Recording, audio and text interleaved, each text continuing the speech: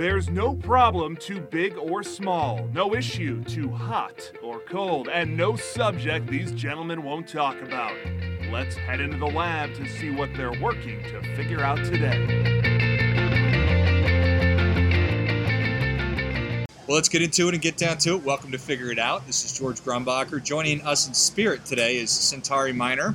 Helping us move from awareness to action is Mr. John Lane, the founder of Oso Brewery Restaurant, also the leader of Happiness here. And we're at the Paradise Valley location on a rainy Saturday, but the place is jammed. So welcome, John. Thanks for joining us. Thanks for having me. So Oso is Outrageous Homebrewers Social Outpost. Correct. Tell me about that.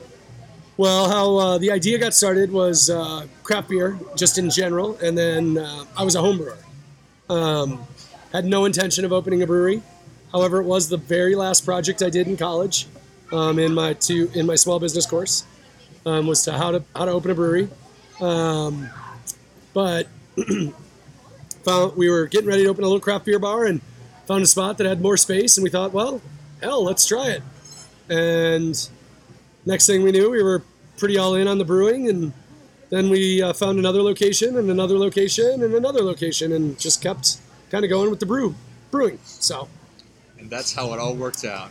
I mean, businesses, sometimes they're planned completely, and sometimes you fall into different parts of them. So, got it. And now it's been, what year was that you opened the first one? 2011. So it's been 7.5 years. Almost coming up on, actually 8 will be pretty soon here. That we started the planning. It's just over 7 that we actually opened. So yeah, we've got 4 locations. We grew a little faster than I thought we would. Mm-hmm. And now it's time to slow down, kind of organize, and then maybe do 1 or 2 more, maybe not an OSO, but maybe, or craft beer bar or something that's associated with that line of business. So. Got it. I like it. So kind of in the heart of the recession, right? Obviously after 2008, 2011. And today, or maybe last year, maybe next year, it feels like it's the golden age of craft beer. And now maybe even craft cocktails, which you guys are into. Do you think that you were right on the sort of the front end of that? Certainly. And now sort of ridden the wave up. Yeah, I think you're going to start seeing the wave sort of crest here pretty soon. Not necessarily with like your neighborhood brew pub, as long as there's a restaurant involved and there's that other piece.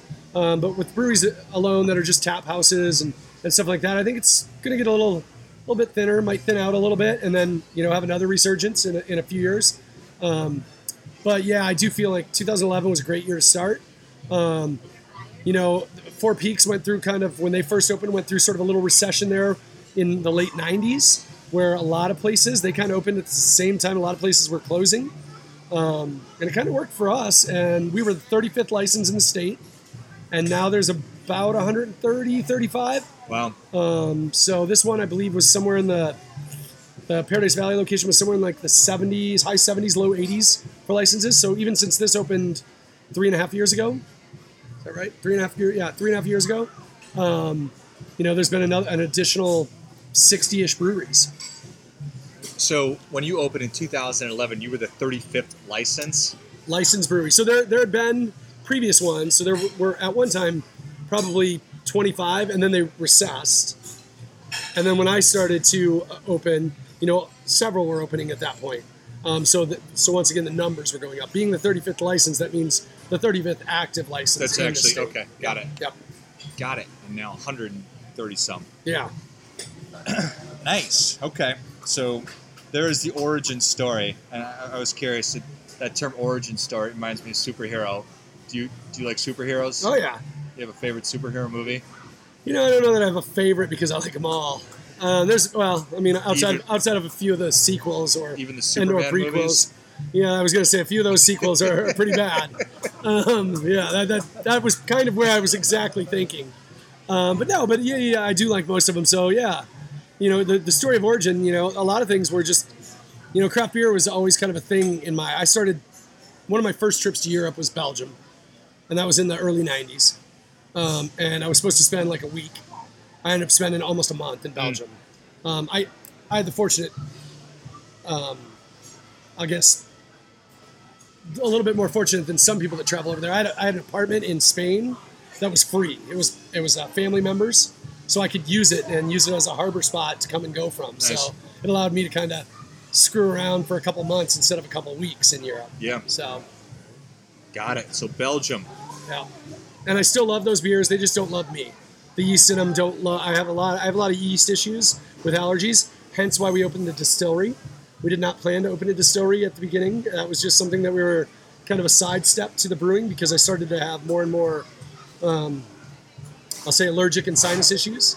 And now I know which one, what yeasts don't like me and what high sugar beers don't love me. And so I still drink a lot of beer. I just had to figure out which ones weren't the best for me. Necessity breeds innovation. Yes.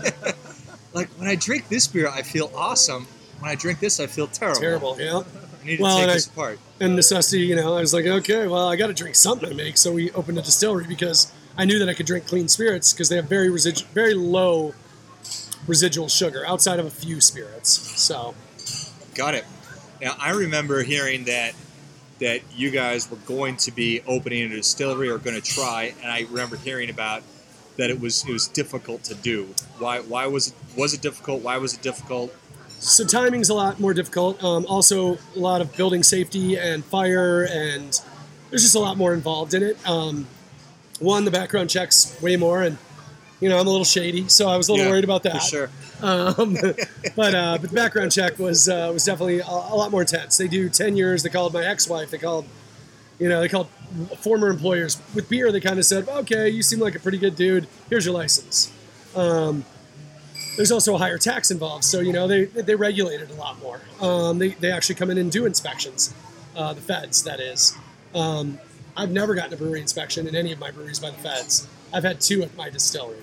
There's a lot more money involved for them. There's a lot more safety issues. It's basically you're cooking a fuel. So fire doesn't love it for the city. Zoning doesn't love it unless you're in high industrial, which we are not. We're in a typical commercial zoning. So it was definitely a challenge. And then, fire was wrong on a few things that when I pointed it out, they didn't like that. So they got building safety involved, and then building safety basically said what fire wanted me to do, but building safety can rule anything without any rules or statutes. Fire has to follow the statutes, so it was interesting. But I learned a lot, and I really like it. I don't know that I'd do it again just because of the hurdles, and also the volume. Distilling is a huge volume game, and the big boys in distilling make the big boys in brewing look like a 3-year-old's birthday party with clown noses and blow up whistles. It's a joke. Like if I get into a big account with liquor, the big boys come and make sure I'm out of that account in 3 to 6 months. If I get in the big account with beer, they kind of, whatever. They're going to eventually fade out, and we'll take back over. So it's definitely more, it's a more difficult game. Got it. So if I'm sitting around drinking some light beer, I'm jovial, versus I'm drinking whiskey and I'm going to get in a fight. It's Yeah, actually, yeah. Yeah, it's not a bad comparison. I never thought about it that way, but yeah, definitely. Especially like, if you take over like, say, like I got a resort in town that has multiple locations, and in each resort they have multiple destinations to drink and dine. So I got their house vodka in a dozen-ish resorts. Inside of those, there's 50-ish or 5 outlets each, let's say. So I got 60 restaurants. Within 3 months, I was out of every one by one. I was out of all but the original one, because they do have a little leeway in what they keep at their specific resort. But as a command channel, like the resort, higher ups decide, okay, well, somebody else gave us money or did something. I don't know what they did, but now you're out and they're in. Yeah. So, and I can't play those kind of games because I don't have I didn't grow up with 20 million supporting me. I grew up with 20 credit cards trying to get this thing going. Got it. So what would you say are the biggest, aside from that, that's certainly a huge one. So it's a matter of of the. James. This is also a. It's the family fun time. I was about to say that it's a family podcast, but then I thought, well, this is going to make me look bad because I'm in a bar. But you know what? F it. Breweries are all family friendly. We're all family friendly. We're all pet friendly, or most of us are. So we've got James and Giselle dancing around here. Everybody's having a good time. So you mentioned that it's the scale. So you have to make a ton of booze. What are some of the other main differences between distilling alcohol, liquor, and brewing beer, would you say? You know, distilling alcohol, actually, it's more technical, but it's almost easier. And technical is a bad word to use because brewing beer is very technical as well. It's if you screw up a beer by a hair, it's pretty close. You can kind of, it's so similar that you're not going to probably taste too much. If you screw up a batch of vodka by a hair, you can completely taste the difference from one to the other, or a batch of whiskey one to the other. So it's a little bit more, you're trying to, a lot of times you'll keep back part of a batch from previous to blend it in to make sure that flavor profile is constant. Whereas with beer, it's always a new batch. Granted, once you get your recipe down, you pretty much nail the same beer every time. In the outside business world, beer is much easier. It's faster consumed. It's easier to sell. It's more readily accepted, at every place that you go to. Liquor is more of a defined. People find their brands that they define them by, and they only carry 3 vodkas. They don't carry 15 IPAs. Right. Or in contrast, some places will carry 10 IPAs, 10 light beers, whatever it might be. So it's a very finite sort of space. And with that, a lot of the people, as they grow, either are purchased by another company if they grow too large. Most of the companies that are actually very large either start with a ton of money and a ton of past experience.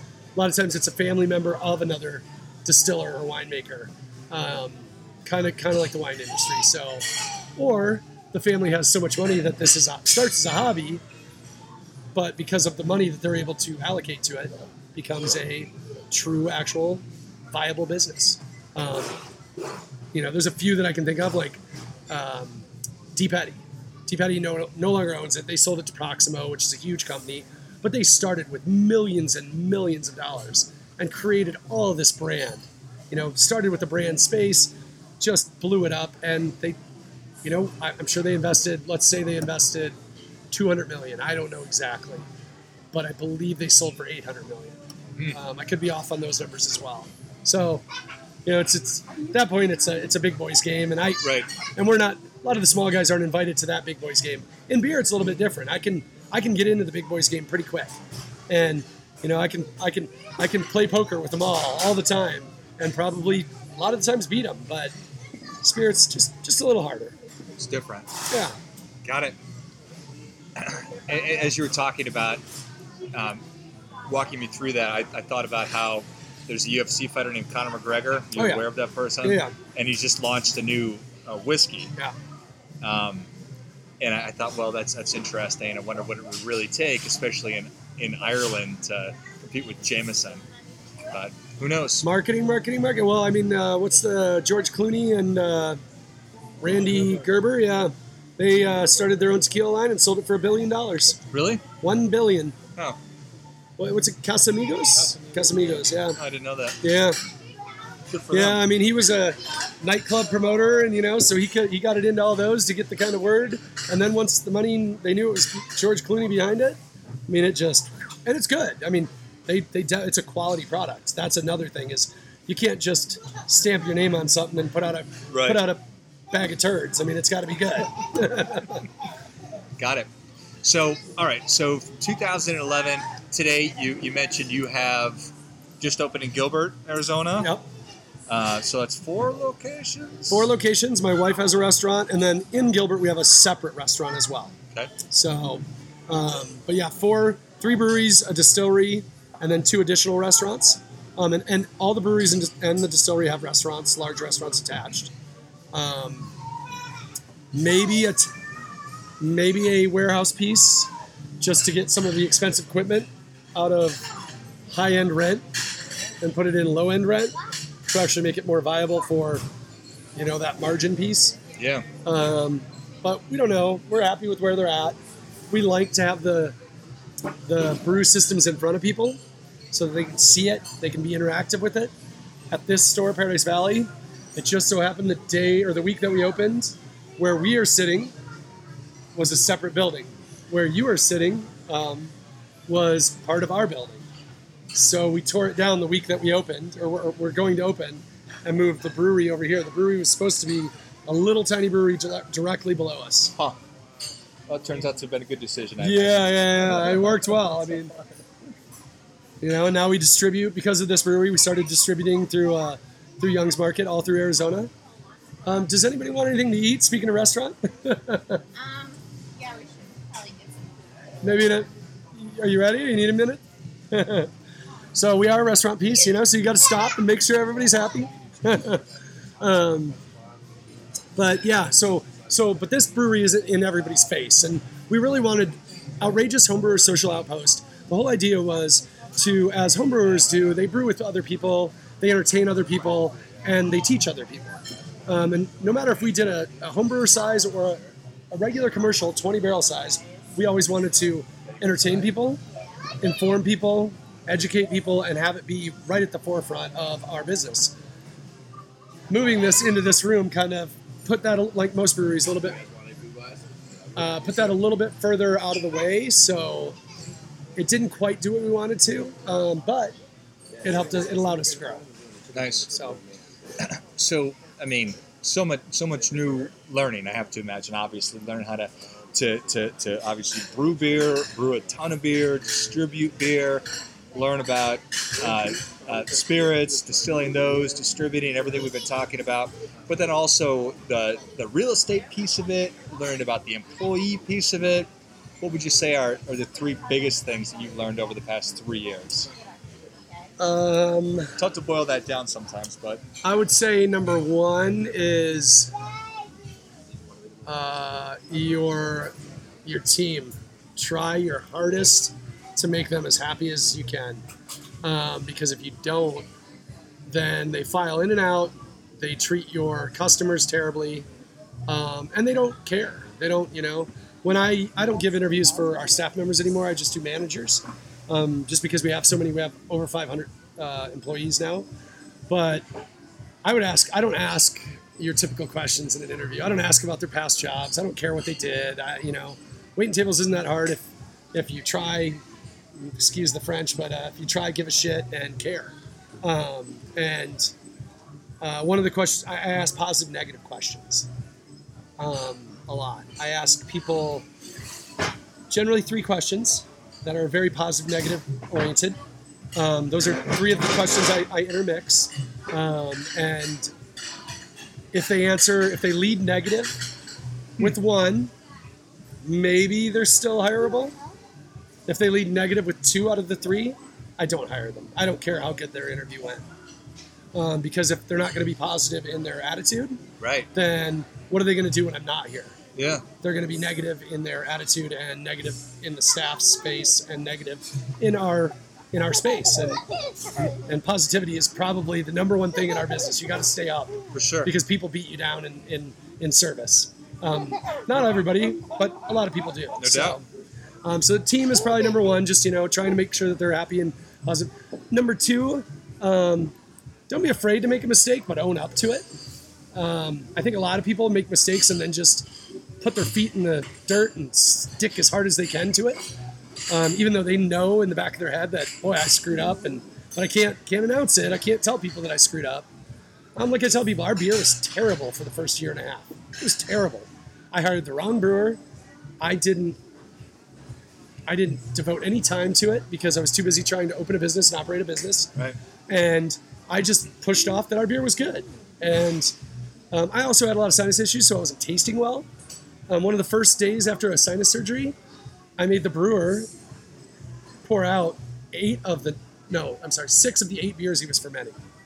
And then I also took off all but 2 beers, I think, 1 or 2 beers on tap, and I dumped them all. That was, in a monetary sense, that was probably about $20,000 I lost. But that $20,000 was killing my beer business. It was bad beer. It was people saying it was bad. So, I had to own up to it. I had to and I told people, and I still tell people for years, like, number one thing, if you're going to be a brewery, hire somebody that knows what the heck they're doing. Because I was a home brewer, so I don't know how to commercially brew. Right. I mean, I do a little bit now, not as well as definitely not back then. And then 3, I would say, that's a combo of a lot of things, but it just depends on the time of year, what's going on. Owning your own business, it's a nightmare at times, and you got to be ready for it. And it affects your relationships, and it affects your personal life, and it affects a lot of different things that you do. It affects your money. I mean, it would seem like I'm way ahead, but because of after summer, just yesterday I used personal savings to buy another tank because I wanted to, and my partner wasn't too hip on the idea. So I said, well, I'm not going to use company money then. I'm going to use my own money. Sometimes, I don't want to piss off a partner. I don't want to piss off, a coworker. So I'll just kind of do it on the side, and if it works, great. If it doesn't, then I'll sell it. But you got to make tough decisions, and sometimes they're not the right ones, and that's for your family, for your business, for whatever. And it sucks, but hopefully you learn every year a little bit more. Be open to learn. A lot of people just close down and won't learn anymore, and you get inundated with technology pieces and marketing pieces and advertising pieces and emails. Like, I probably get 500 emails a day, of which 200 of them are somewhat relevant that I have to go through, and the other ones are pretty much basic junk. But if you're not open to take that 30 minutes and just at least click into them and look at it, you miss a ton of stuff sometimes. Like, I just clicked into one that's going to probably save me about $1,200 a year at each location. That's not a ton, but $5,000 over a year. I'd rather have that than not. Yeah, and it's literally because I finally clicked through this one email that I'd gotten a few times, and I'm like, why does this guy? I've told him no and no and no. Why does he keep sending it to me? And then when I discovered what I could cut out based on what service he provided, it was like, oh my God, no brainer. And definitely, and that goes along with the technology piece. I'm terrible with technology, but I'm becoming better because I have to. It's the age. Everything. I mean, I'm thinking about putting little kiosks at the front for feedback and to-go orders. Just so that way when you walk up, you don't have to deal with anything. I don't have to send you to the bar. I don't have to do anything. You can get your to-go order, stand out there with your kids, leave your kid in the car, whatever it is, go have a beer at the back bar, not have to order through the bartender, already paid, comes up to the front desk right there, and you're done. Also, because I'm going to put that in, I would put another caveat to it. I'd put 2 buttons on there that says to-go order, and the other one would said, please give us your feedback. Because a lot of people don't want to talk to a manager until after they've left the building. Yeah. But if they can talk to a manager, basically, a computer manager there, pre-leaving the building while it's fresh, they might actually bring something up that, saves me money, saves me time, creates a safer environment, whatever that aspect might be. Tells me that a beer's off, and if I get instant feedback on that, then I can call and make sure that, hey guys, check this. The customer didn't want to say anything. So it's interesting. I would say every probably 3 months, my idea of that 3rd, 5th, 7th most important thing kind of slowly sort of shifts up and down. Right. So. Yeah, nice. I appreciate all those things. Having positive people it's got to be key. The ability to own up to mistakes when we make them it's so hard for people to do, and I don't know if it's just it's an unnatural thing for us maybe, but if you can do it, I mean we all make mistakes, and if we just say, hey, I'm sorry, or hey, I screwed up, who doesn't appreciate that? And we do have when I open a place, I'm like, hey guys, treat everybody like it's your grandma or your your parents or whatever it might whatever that one that touches you, like, or your best friend when you're waiting on them. But also, if a customer gets to a point to where they're scolding you like they're your parents or whatever, please step aside, trade tables with your neighbor, and just literally trade the table, because it may just be the way that you're communicating. A lot of times, our communication, a table may think that I'm a terrible person because I communicate poorly. Right. But it's just that I'm not communicating with them. So luckily, I'll say that most stores are pretty good about that. Right now I'm working on one store in particular that's not as good at that. Like, I have a few older people that have been there for a while, and they kind of take things a little too far into their hands sometimes. But in general, they mean well. They just, I don't know that they handle it the best. But once again, that's another challenge. I give a lot of our employees have a ton of freedom to do what they want. If somebody has a bad beer, buy it for them. If they want to buy somebody that's brand new an appetizer, go for it. Buy them an appetizer. Take care of them. It's up to you. Because if you think that these people are great, if they've been great and sitting there for a while, get them a dessert. Get them another beer. Because this is a neighborhood, this is a community, and most of my patrons are probably within about a 5-mile radius. Obviously we get people from all over, but if they're going to think of us one more time because you bought them a beer and now they know your name and whatever, then buying them a beer is worth 10 beers. For sure. It's worth 1,000 beers. So yeah, I love it. Excellent. So it's been, again, I'm going to keep going back to this. It's been 7 years, all these locations, and now in 2019, you've started this year, because I know that your philanthropy and giving back is an important thing. Yep. Started a program of brewing a batch of beer or keg for a nonprofit. Tell us about that program.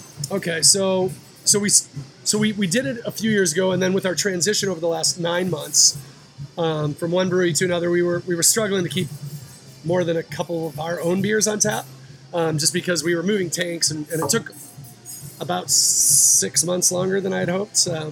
Really 3 months truly, but by the time we set everything back up, about 6 months longer. So what we were doing is we do a brew every other month. So it is roughly 20 kegs that we devote $1 from each keg to a local nonprofit. Now it kind of depends on the cost of that beer, because some of them we make are crazy high cost, so the yield will get lower. So it's anywhere from about 15 kegs to 20 kegs, but it is $1 from every. It depends on what we make. Like an IPA, we're going to get about 18 kegs. Big fruited beer with IPA, we're going to get about 16.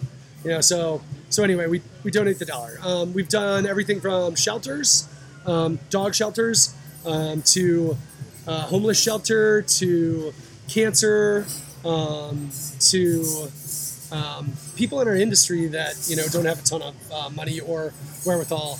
I provide health insurance, but a lot of the smaller breweries it's just not in the budget. They can't afford it.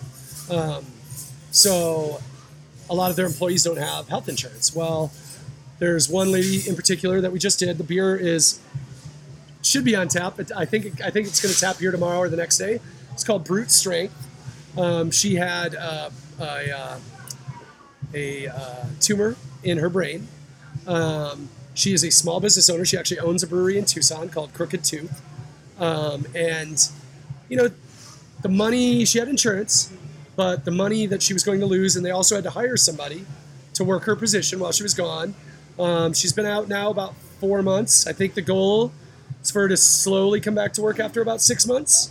But she's still having some, from what I gather, and I haven't talked to her husband in about a month, still having some disorientation and, some motion issues and stuff like that. So we just wanted to help out. So we donated $4,300. That was $1 from each beer to a brewers, the Arizona Craft Brewers Guild, which holds a 501c3, so that they can then transfer it to people in need in our industry.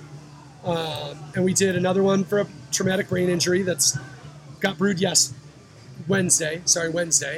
And that young lady didn't have insurance when this happened. So she's kind of struggling with some of her physical therapy issues.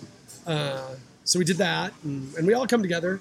But a lot of us breweries do a lot of different charitable work, which I won't say it definitely doesn't go unnoticed, but I don't think a lot of people realize how much we give back to the community, how much breweries try to become a part of the community.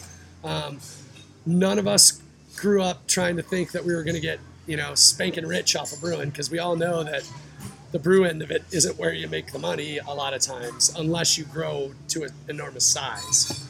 But it's something that's fun. It's community oriented.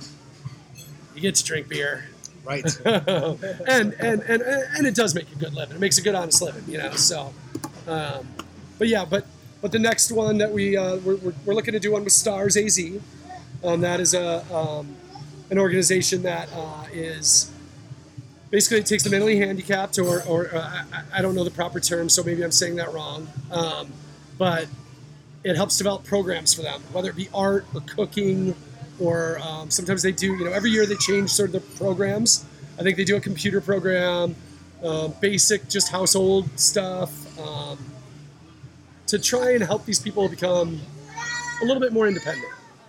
And I have an uncle that was in a place in Vegas, and now is in a home in Chicago that does that same type of thing.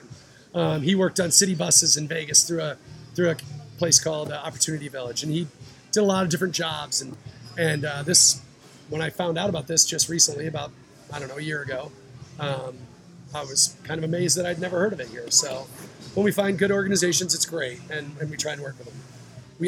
One focus has always been here is pet organizations. Mm-hmm. We do give backs all the time for that. That is not necessarily associated with this brew, but we have generally about every other week we have a give back, and at least once a month at each location we have a give back.